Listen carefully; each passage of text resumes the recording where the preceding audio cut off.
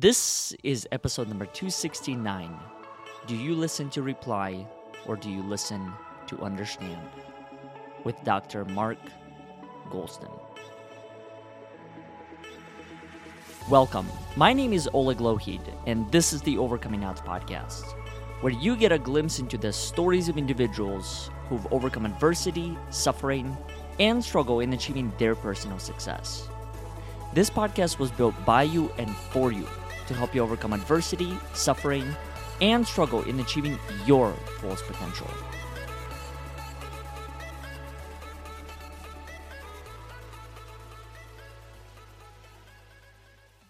Before we get into today's episode, I'd like to make a few quick announcements. First one being an invitation to our upcoming conversation, which takes place every single Friday at 10:45 a.m. Central Time, hosted through LinkedIn Live or Facebook Live, where we explore the connection between one's personal narrative and the topics of appreciation, grief, resilience, gratitude, and many others. If this is of interest to you, please join us through either of the platforms, LinkedIn Live or Facebook Live.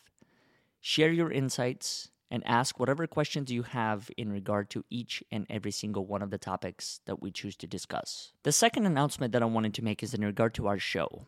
And that is, if our show has had any form of impact in your life, please consider supporting our cause by either making a contribution through our website at overcomingodds.today or leaving us a review on iTunes, Facebook, or Google so more people can find these inspiring and courageous conversations. Now, let's get back to the show.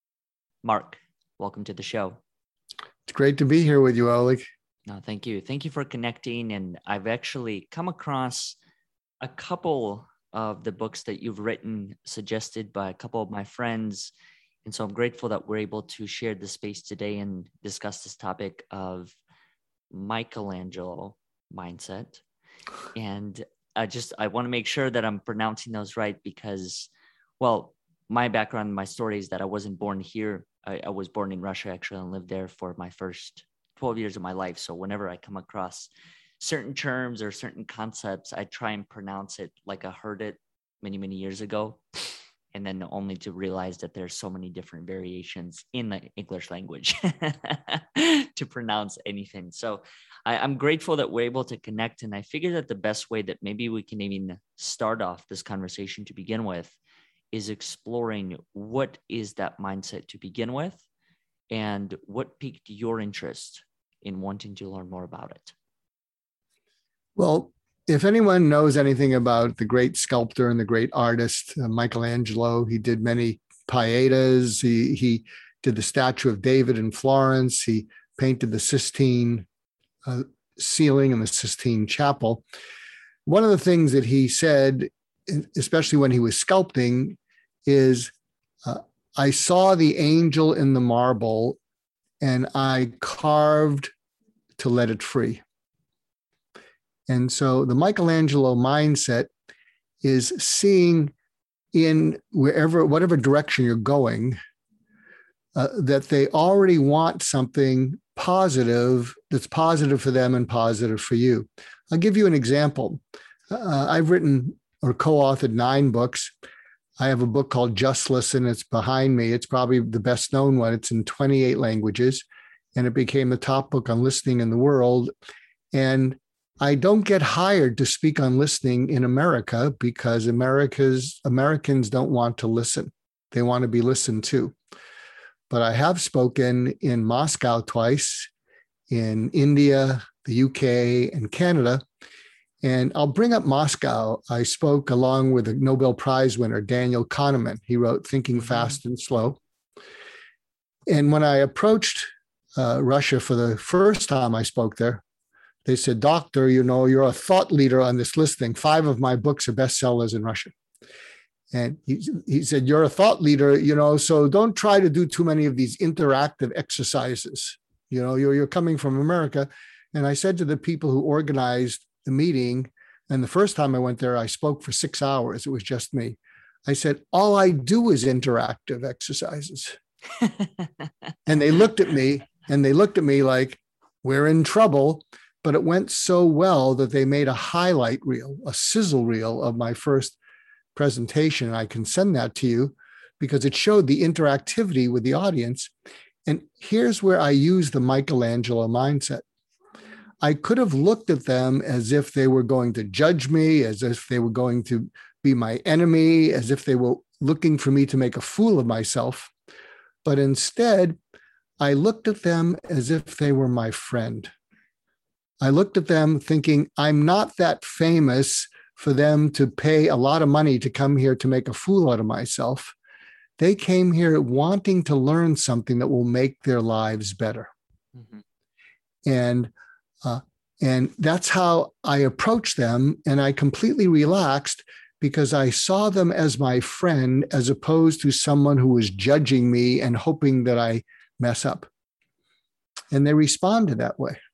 And so by seeing in them, now inside them, there could have been the person who the part of their personality that wanted to judge me. And if I had said something arrogant or condescending, that's exactly what they would have done.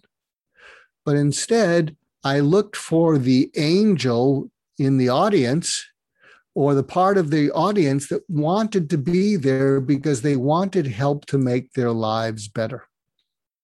And so the Michelangelo mindset is a way of relaxing your anxiety, and along with it, that need to push hard, to make people buy things. So for instance, we have a number of verticals, and people can go to michelangelomindset.com. It's still in the beta phase, and we're actually looking for people to help give us ideas so that people can help us on our journey with it. Because once people get it, they will get it. So for instance, Michelangelo selling, how that works is inside every customer or client is someone who wants to buy something from you. Mm-hmm. If it's a B2B customer, what they're looking for is they don't want to regret saying yes to you. What's inside them is a fear of saying yes and then having their boss get angry at them. Why did you buy this for our company? It's a piece of junk. You paid too much. So inside them is a fear of saying yes, but inside them is also a fear of saying no, because if they don't buy it and their company's competitor buys it and it makes their company's competitor be hugely successful, that boss is going to say, didn't you have the chance to buy that and you didn't? So inside them is this conflict. And if you can actually bring that out into the conversation, and if you can actually say, I know that you don't want to buy something and get in trouble, and you don't want to not buy something and get in trouble for missing out on something. And if you can engage them in a conversation about what are the best things that either they or their company had bought that actually really helped the company, and what were some of the disasters, that's a different kind of conversation. Mm-hmm. And then also, so that's a B2B customer. For a B2C customer, what they're looking for is inside them is a desire to buy something and be delighted by it. But inside also is the fear of buying something and being frustrated and disappointed. They can't even use it.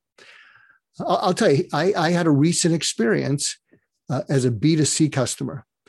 People have been telling me since I told them that my MacBook is getting a little glitchy. They said, well, if you don't travel much, you should get an Apple Mac Mini. You have a monitor, you have a keyboard, that would really be neat. And so I bought one of those. And fortunately, I never took it out of the box because something was nagging at me.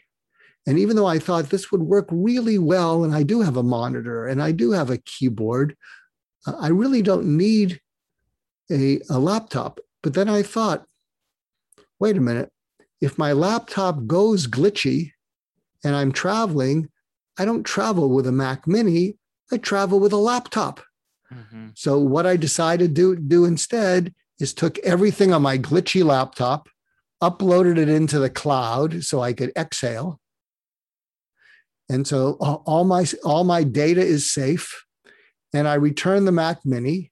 and I'm going to wait until it gets glitchy and I'll go out and buy, the latest MacBook Pro. But do you follow what I'm saying? I don't think I'm unusual in sometimes making a purchase and being too hasty and then regretting it. So the Michelangelo mindset is believing that inside the other people is the desire to do something that you'd like them to do. So we have another vertical called Michelangelo Leadership, because I am a coach to founders, entrepreneurs, and CEOs. And I coach them on Michelangelo Leadership.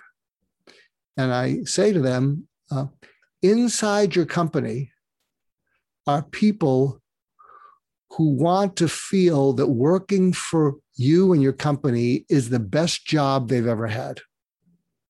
And they're also inside people the fear that they're stuck in a job that they can't get out of and they better look for another job. Mm-hmm. And so in Michelangelo Leadership, what we talk about is, and this is the only coaching that I do, I will only work with leaders, entrepreneurs, founders, and CEOs who want to be this. I said, what you want to be is a leader that causes your people to trust you, have confidence in you, feel safe with you, respect you, admire you, like you, and feel inspired by you. Because if you're a leader that they don't trust, they don't have confidence in, they don't feel safe, they don't respect, they don't admire, they don't like, they don't feel inspired, those people aren't going to be that happy with you. Yeah. And I'll just give it away. I actually write. I'm a founding member of the Newsweek Expert Forum, and you can actually. One of my first articles was called "Design Thinking Leadership," and I said the leaders that the world wants are people who have those qualities. And then the way you do it, when I coach people, is if people are looking for someone who is cool under pressure, they're calm. We call that, you may not know this because you're from Russia, but there's a word, they're unflappable. Nothing seems to get them upset, but they're present. They're not like robots.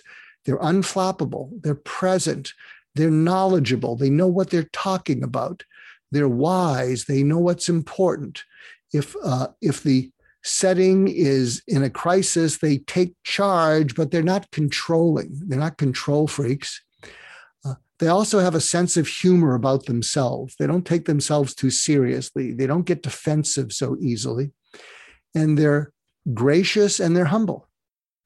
And so when I coach people using the Michelangelo coaching and Michelangelo leadership model, is if you can become someone who behaves in that way, people will feel all those other feelings, the trust, the confidence, respect, safety, and all those. So is this making sense to you, Oleg? It does. And I'm curious, there are a couple of questions that come to mind, or a couple of thoughts. The first one is in regard to everything that you just shared. Why do you do what you do? What inspired this path in life? Well, my background is I trained as a psychiatrist. And for 25 years, I subspecialized in suicide prevention, and none of my patients died by suicide. And I actually have co-authored 2 books during COVID. One of them is called Why Cope When You Can Heal. Mm-hmm. Why Cope When You Can Heal. And we introduced to the world the method that I use with patients who are suicidal. And that method is called surgical empathy. Surgical empathy. And why I do what I do is what I realized is that inside every suicidal person is someone who feels hopeless, helpless, worthless, useless, meaningless, purposeless, and it's pointless to go on. But inside each of them is hope. And if I can reach the part of them that feels hopeful inside their mind that's feeling hopeless. And one of the things that help them to feel hopeful is I was able to listen into them. I was able to listen into their eyes. And I'll share an anecdote which changed everything around for me. I was seeing a patient that I'll call Nancy. She had made 3 or 4 suicide attempts in the prior 3 or 4 years before she started seeing me. And I was seeing her for about 6 months, and I didn't think I was making any progress. She'd come in, she wouldn't look at me, but that was the longest she'd gone without a suicide attempt or hospitalization.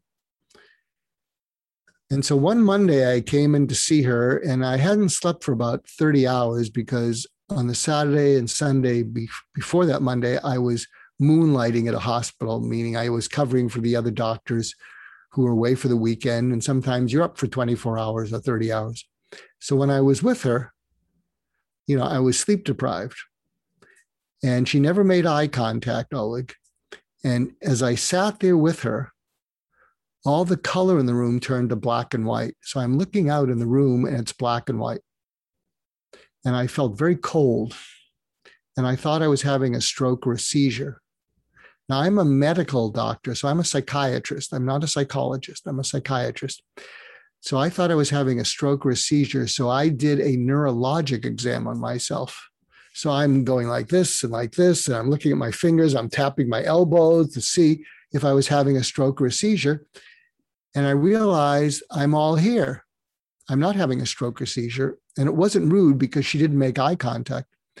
And then I had this crazy idea that I was looking out at the world, feeling her feelings. It was black and white and cold. And because I was sleep deprived, I blurted this out to her. I said, Nancy, I didn't know it was so bad. And I can't help you kill yourself. But if you do, I will still think well of you. I'll miss you. And maybe I'll understand why you had to do it to get out of the pain. And I thought to myself, I just blew it. I just gave her permission. What the heck did I say that for? And that was the first time she looked at me, Oleg. And she looked at me. She grabbed onto my eyes. And I thought she was going to say, thank you for understanding. I'm overdue. And I said, what are you thinking? And she looked at me and she said, if you can really understand why I might have to kill myself to get out of the pain, maybe I won't need to. And then she smiled. And then while I was locking on her eyes, like I'm locking on yours, I said, here's what we're going to do. You're stuck in hell. You can't come to where I'm at. So I'm going to come and find you.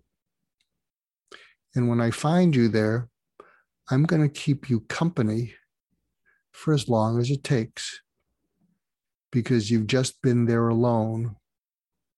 And I don't want you to be alone anymore. Would that be okay? And then she started to tear up.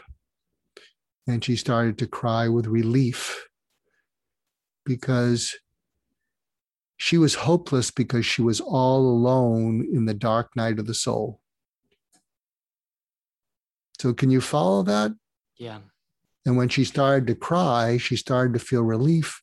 And slowly, it didn't happen in that one session, but slowly she began to feel hopeful because she wasn't alone anymore.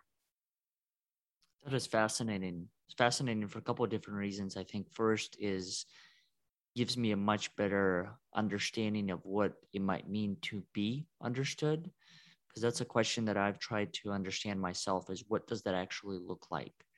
And it varies from one person to another, because I don't think everyone's looking for the same thing. I don't think everyone wants the same thing. Some people may just want a space to be heard, just listened to. The other thing that I find interesting that you mentioned at the beginning of this conversation is just the variation when it comes to listening, and why or how it's different from one culture to another. And I'm curious to hear, just from your experience, why is it different from one country to another, the concept of listening? You mentioned how in the United States, people listen differently compared to places like Russia, India, and some of these other places around the world. Well, what are your thoughts on that? Well, because everybody has a bias about the world.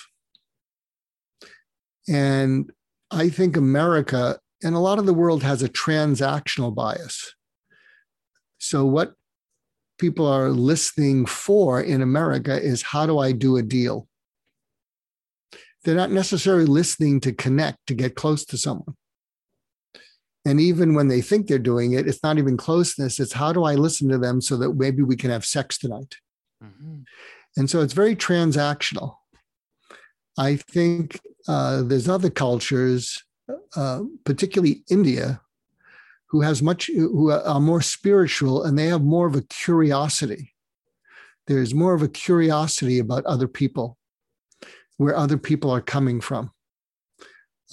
And it doesn't necessarily have to have an agenda of, there's this expression called WIFM, what's in it for me? Mm-hmm. And so, although something I will tell you that I think is universal, and I spoke about in Moscow almost a couple of years ago, I headlined with a fellow named Daniel Kahneman. He won the Nobel Prize. He wrote Thinking Fast and Slow. He has a new book out called Noise. And 5 of my 9 books in Russia are bestsellers. And so that's why they had me there. And one of the things I spoke about, and the title of my talk was Change Everything You Know About Communication.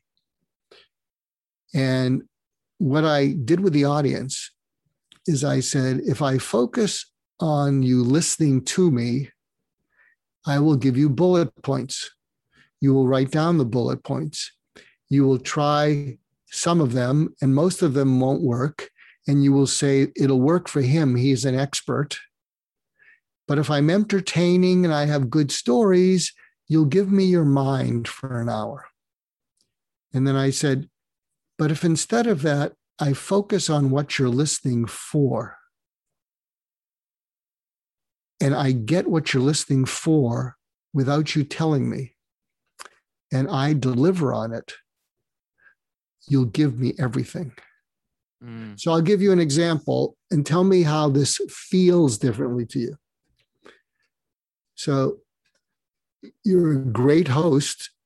You're listening to me. You're asking very good questions. I think they're following from our conversation. And hopefully I'm giving you good responses that you can check a box in your mind. But let me see if this is what you're listening for. I think what you're listening for is that the people who listen to your podcast trust you and have confidence in you. And you don't want to let them down. You want to honor your listeners' trust and confidence in you. And what you're listening for is information that will be valuable to them, that they can use immediately. What you're also listening for is you want to protect them from someone who's here to try and hard sell you and hard sell them. Mm-hmm. Because you want to honor your listeners' trust and confidence. And you may also be listening for someone who maybe they have a best-selling book, but they provide zero value, and you can't even understand them, because you need to protect your listeners from them. And you may have to go back to them and say, yep, we couldn't use the podcast. Maybe we'll have to do it over again. Now, I'm sure that's very rare. But is any of that correct, that what you're listening for is, will my guest give my listeners value that makes their lives immediately better? Yes and no. I think the yes component is 100% behind what you said, as far as wanting to create a space for other people to find whatever answers that they're looking for in their lives as it relates to this topic. No, because there is something that I believe in, and that's trying to preserve the natural curiosity of the space that you and I create.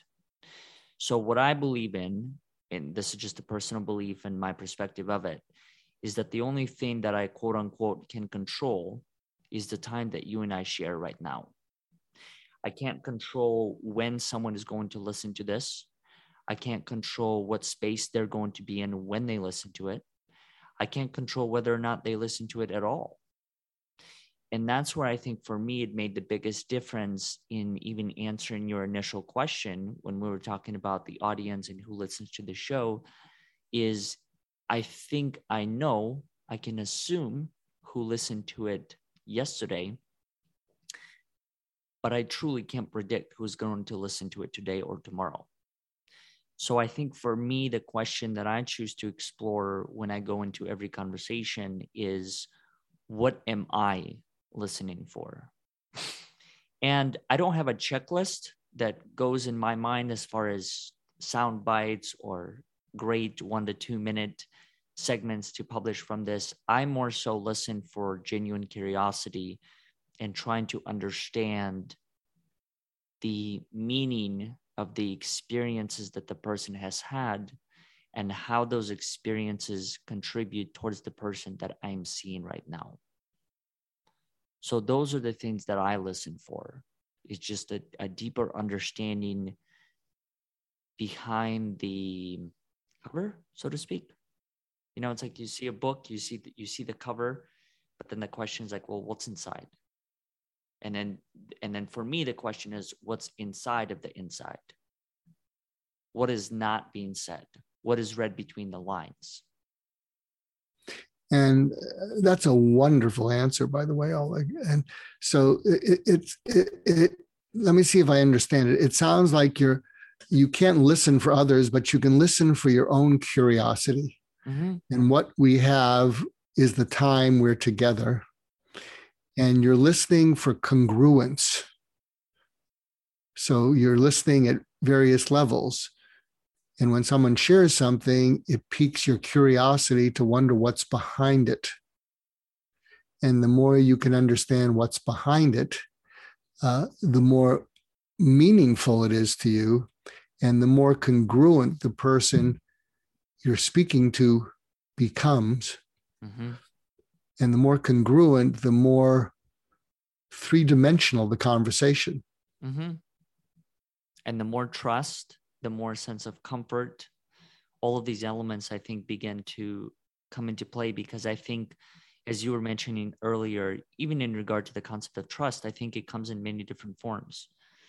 Some people trust others for X, Y, and Z reasons. Others seek additional layers, so to speak, to get to that level of trust where they can share a space like this and feel like there is no judgment, there is no passing of assumptions or bias or anything that I might deal with on a daily basis. And so for me, I think this concept of listening, it's fascinating for two reasons. First is that I do believe that there's a huge difference between listening to respond and listening to understand.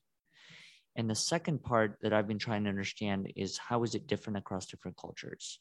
And it's something that you've touched upon a couple of times throughout this conversation. And I agree with elements of that. I think, well, I can only speak from the experience that I have, and that's living in Russia and living in the United States. In the United States, I would say many of the conversations that I take part in are transactional. And I think it goes back to what you said, what's in it for me. The part that I've been trying to challenge myself in is, does a conversation still carry value even if I don't see the immediate value to begin with? What if the value of that conversation will show up in 5 or 10 years? Therefore, does everything have meaning? Well, let me respond to that, because, and I love how you're fleshing this out, because it's going to cause me to be more thoughtful. So if I'm with someone who's transactional, there's a part of me that has a bias that's, I wouldn't say anti-transactional, but I'm not very keen on transactional, because it feels like all they're listening for is what they can get from me. Mm-hmm. On the other hand, if I can realize that there's nothing wrong with their being transactional, it works for them. It may be something that they need to be because they have to make a living. They have to close a sale. They have to meet their numbers. And maybe what's driving that I can react in a negative way is their fear of not being able to make the transaction. Mm-hmm. Their fear of our conversation not leading to a deal, and they have to make a certain amount of deals. And even if we're having a friendly conversation, I can understand they're saying, yes, we're having a friendly conversation, but they may be thinking, Mark, I already have enough friends. We're having a friendly conversation, but this conversation has a business purpose. And the business purpose is that I need to increase my business so that I can do well in my job. And there's nothing wrong with that. And because I come from the therapy side of the fence, which is much more about empathy and less about transaction, there's a part of me that when I'm up with someone who's being purely transactional, that I can have my own negative bias towards that. But you're helping me because I think when I'm in a business setting, I need to be able to see that their bias is the more relevant one, because if it's a business setting, it's about business. Mm-hmm. They have every right to try to close a deal with me and use anything they can to close that deal with me.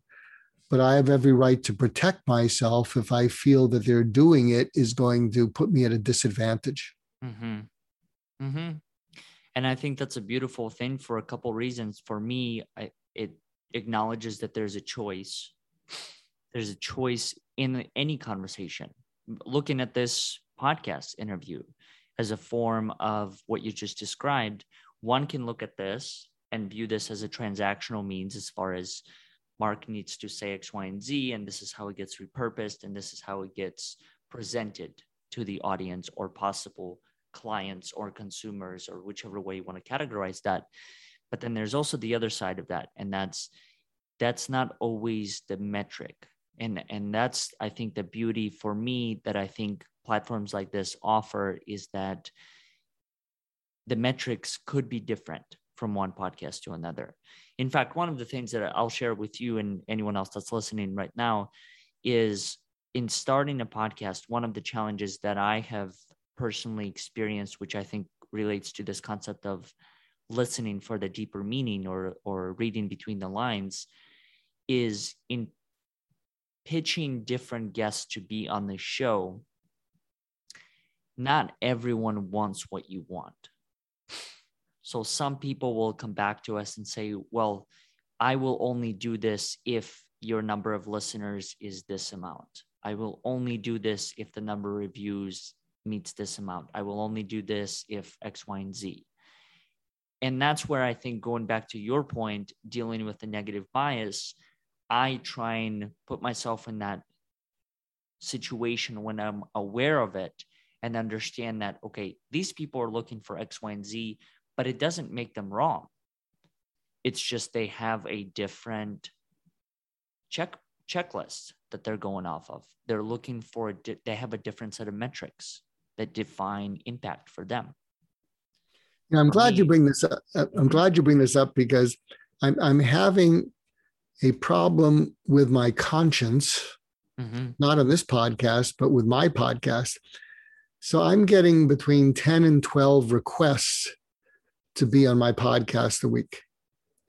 And I've done about 230 episodes. And I've had some named people: Jordan Peterson, Larry King, Tom Steyer, who ran for president, Ken Blanchard, some notable women thought leaders: Dory Clark, Esther Wojcicki, Margaret Heffernan. And so what's happening now, and I'm older, I'm in my 70s. I look pretty good for a guy in his 70s, I'm told. You just have a couple of years on me. Don't worry. People say, people will say when they're your age, my parents don't look as young as you. But that's because I try to stay immature. Just because you grow older doesn't mean you have to grow up. Mm-hmm. But I'll get requests, and I could see that people have something meaningful to say.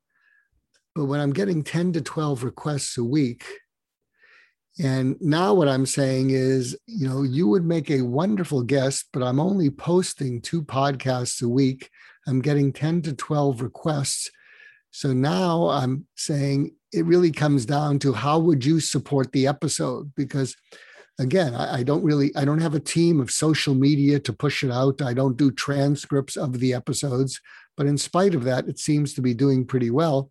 So now I'm having to say, even when I know people have value to give my audience, do you have social media to support the episode, or do you have a podcast that I could be a guest on, where we could do an exchange? And it's bothering my conscience because some of the requests are from people who have great stories, but and I haven't resolved it. My people in the podcast field say, Mark, you're just being realistic. If you don't have the ability to promote things on social media, and you don't have a team to do that, you can have a wonderful podcast, but no one will hear it. Whereas if you can have a guest who is an influencer and you can have a conversation that they like, they will then share it with more people.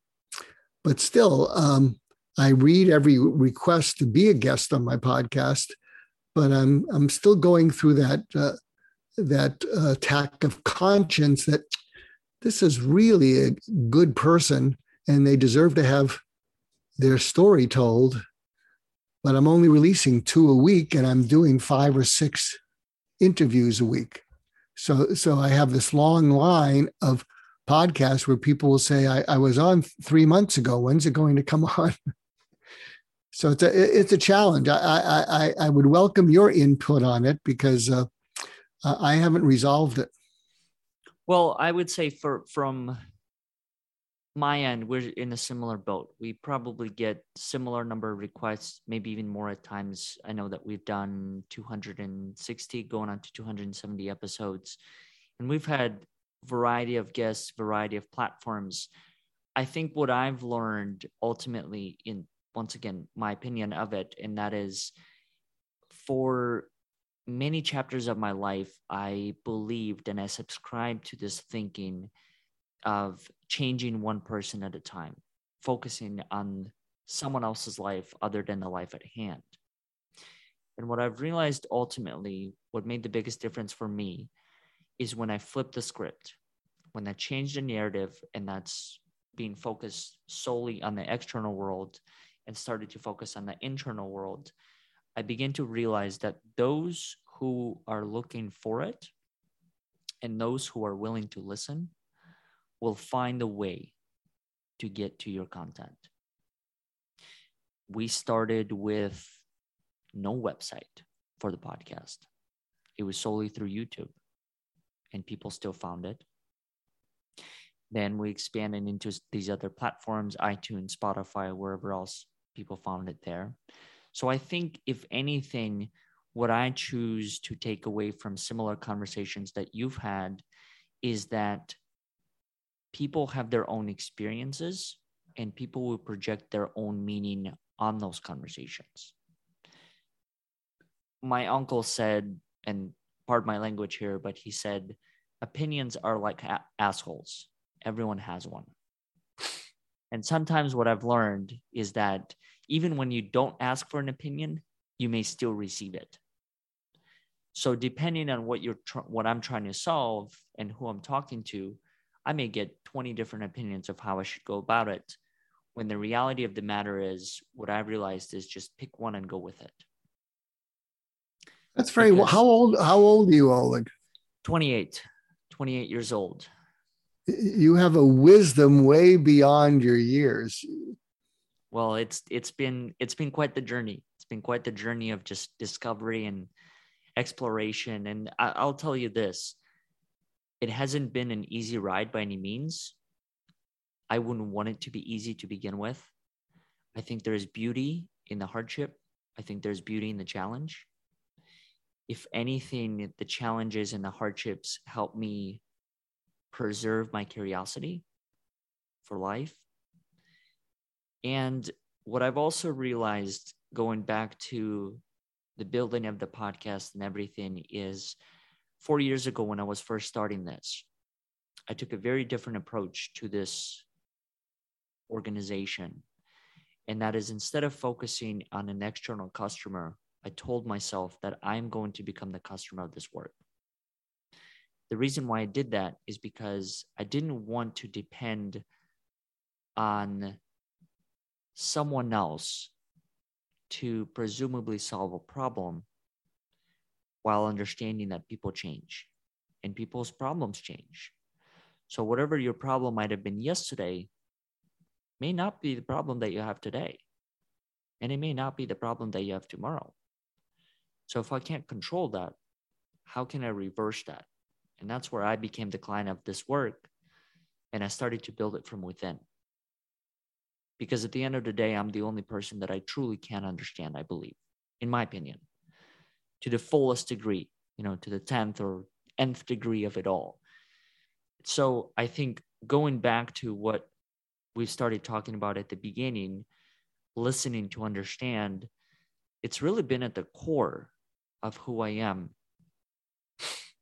And part of listening to understand for me came with letting go of it has to be this way. The conversation has to be in this shape, this form, this time, this person. When the reality of the matter is, it just is what it is. Very similar to the book that you have in the background. Just listen. Just be. Just let it be. When you sent me the materials and I was really impressed with all the particular verticals that we could explore and all the potential questions underneath it all, I'd never seen it spelled out that way. And I was impressed with it, but it felt different than what you're talking about because it seemed very structured.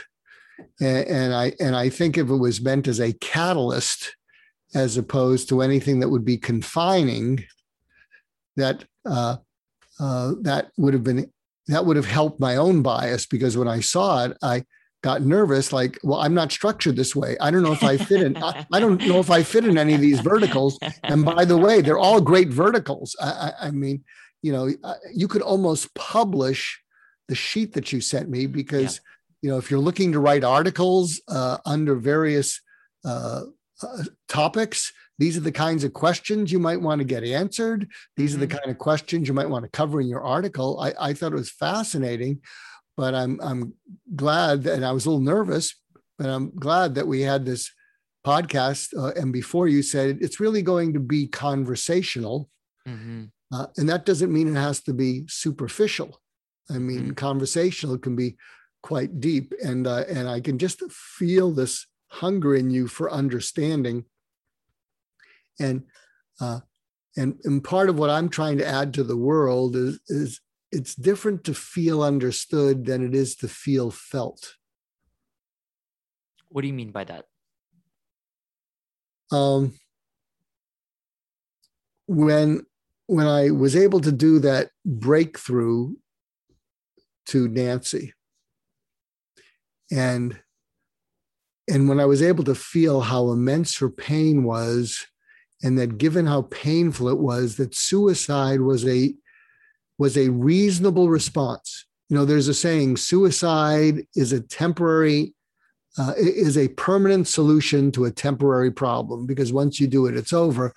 But given the immense pain she felt, and my feeling it by, the world going black and white and my feeling cold, I was thinking, gee, if I felt this all the time, I want the pain to go away. And if I couldn't make the pain go away, there's something about death that was appealing. So I think she felt by that. And also when I validated it, when I said, I'll still think well of you, and I'll miss you, and maybe I'll understand why you had to, because the pain was so awful. She felt validated in her pain, and she felt. Whereas feeling understood would be if I were to say, well, I can understand why you're feeling so awful, because if nothing's really working out for you, anyone would feel that way, and that's understandable. So she might have felt understood by that, but when I went into that other space where I just felt her feelings and I would want relief from them, she felt. Yeah, there's a distinction I make because I speak with doctors and I say there's a difference between clinical empathy and surgical empathy. So clinical empathy enables the doctor to still keep a safe distance from the pain and experience of their patient. They care about it in a professional way. So if you're coming in and you were seeing me and you were really depressed, and if I'm a psychiatrist, you're not coming in because you're having a great time. And so clinical empathy might be, have you been depressed or anxious or feeling, distressed? Yes. How long have you been feeling it? Such and such. That must seem like a long time to have to deal with it. Yes. So, they feel understood, but that's different. There's a distance. That's different than they're coming in and it's nuanced. If you're that person and I say, have you been feeling depressed? That's a perfectly professional, good answer or question. But if instead I look at them and say, you've been depressed. You've been feeling depressed. Isn't that true? Do you follow me? They'll lean into it. Yeah. And there are times when it's unbearable. Is that true? Yeah. And there are times when it's unbearable and it's not letting up, that you don't know how you're going to make it through it. Is that true? Yeah. Can you take me to the last time you felt that? So can you see the difference? Oh, yeah. It's nuanced. There's a difference. What I feel is that there's a difference in empathy. One is that there is more of a distance created, and it's almost as if you're speaking to the person, but you're speaking to them indirectly. There's no direct approach. And I don't know which one is right or wrong, so to speak. I think it probably works for one person and may not work for another. But the second one, I definitely feel the difference, because then there's almost like a personal connection that you're invested in me. You're invested in wanting to learn more just by the choice of words, really choice of words. And I think if anything, what I've learned and what I heard from the two examples is that in choosing those words, it brings out a different form of energy. Oh, absolutely. Because I think in Just Listen, I talk about a bunch of things, but one of the things I talk about is there's 4 levels of talking, and you can talk over people, at people, to people, or with people. Over, at, to, or with. And the way you know you're doing it is by the body language of the other person. If you talk over someone, it's like you're insulting them. And if you're talking over an audience and insulting them, and the audience are not martyrs, if there's a break, the audience shouldn't come back because you're insulting them. If you're talking at people, it's as if you're putting your finger in their face, and they'll either stick their chin up at you defiantly and say, you can't talk at me that way. Who do you think you are? Or they'll be intimidated and they'll hunker down and because they feel like you're abusing them. If you're talking to someone, they'll nod from the neck up, and that's business as usual. That's how you exchange information, exchange goods, and that's the majority of conversations. But the gold standard is if you talk with someone, and you can tell that you're talking with someone because when you're with them, you'll notice that they relax their shoulders, because it's as if you're going around behind them, putting your arm around their back and saying, we're going to get through this. It's going to be okay. And so what I'm trying to do is teach, coach, instruct the world, and having more conversations where you're talking with people. Not at them. Yeah. Where can people find some of those conversations that take place? Where can people learn more about the book, the one that you have in the background, as well as a variety of other books that you've written? And Well, outside thank of you. that, where can people connect with you personally? Well, thank you. Well, if you Google me under a variety of categories, if you Google Just Listen, Mark Goulston, you'll find all kinds of interviews and videos and articles. And if you go to Amazon, you'll see all my books. I have a personal website, markgoulston.com, markgoulston.com, and I keep that pretty current. I'm pretty also current on LinkedIn. I also have a beta version of what we mentioned at the beginning, michelangelomindset.com. And we're just developing that as we speak. And the world is welcome to see it in beta. It's okay. I'm just inviting whoever would like to visit it. And there's actually a free giveaway there of a short ebook that gives you sort of an experience, a Michelangelo mindset experience. And the ebook is called Wow, Yes, because to be successful in the world, or even to be happy, what you really want to create in other people is the experience of, wow, I can't believe what you're saying. That's amazing. I've never heard that before. This is actually worth thinking about. This is worth spending some time because it feels relevant to me. And then yes is, this is what I was looking for. Yes, sold. So we actually, my partner and I actually have a Wow, Yes podcast. And we have a few episodes. It's up on Apple Podcasts because Michelangelo mindset is too esoteric until people find out what it is. But most people get wow, yes. I mean, to be honest, Oleg, if I was listening to this conversation, and I'm not just talking about me, I'm talking about you as the host. If I was listening to this conversation, you as a 28-year-old, and the wisdom and perspective and how precise and articulate you are, I would say, wow, yes, this is a younger person who the world needs more of. The world needs more of you. I appreciate that. Because you don't disdain people who are smart,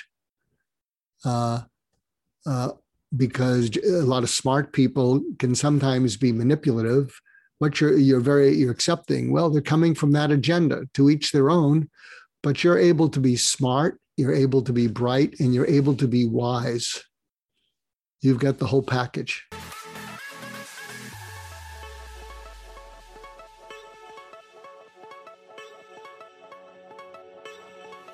Thank you all for listening to today's episode. I hope you enjoyed it as much as we did.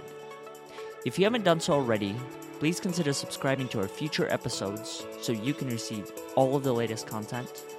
Also, if you like what you heard, consider supporting our work by either making a contribution through our website at overcomingodds.today or leaving us a review on iTunes, Facebook, or Google so more people can find these inspiring and courageous conversations. Once again, we thank you for listening, and we'll look forward to having you next time.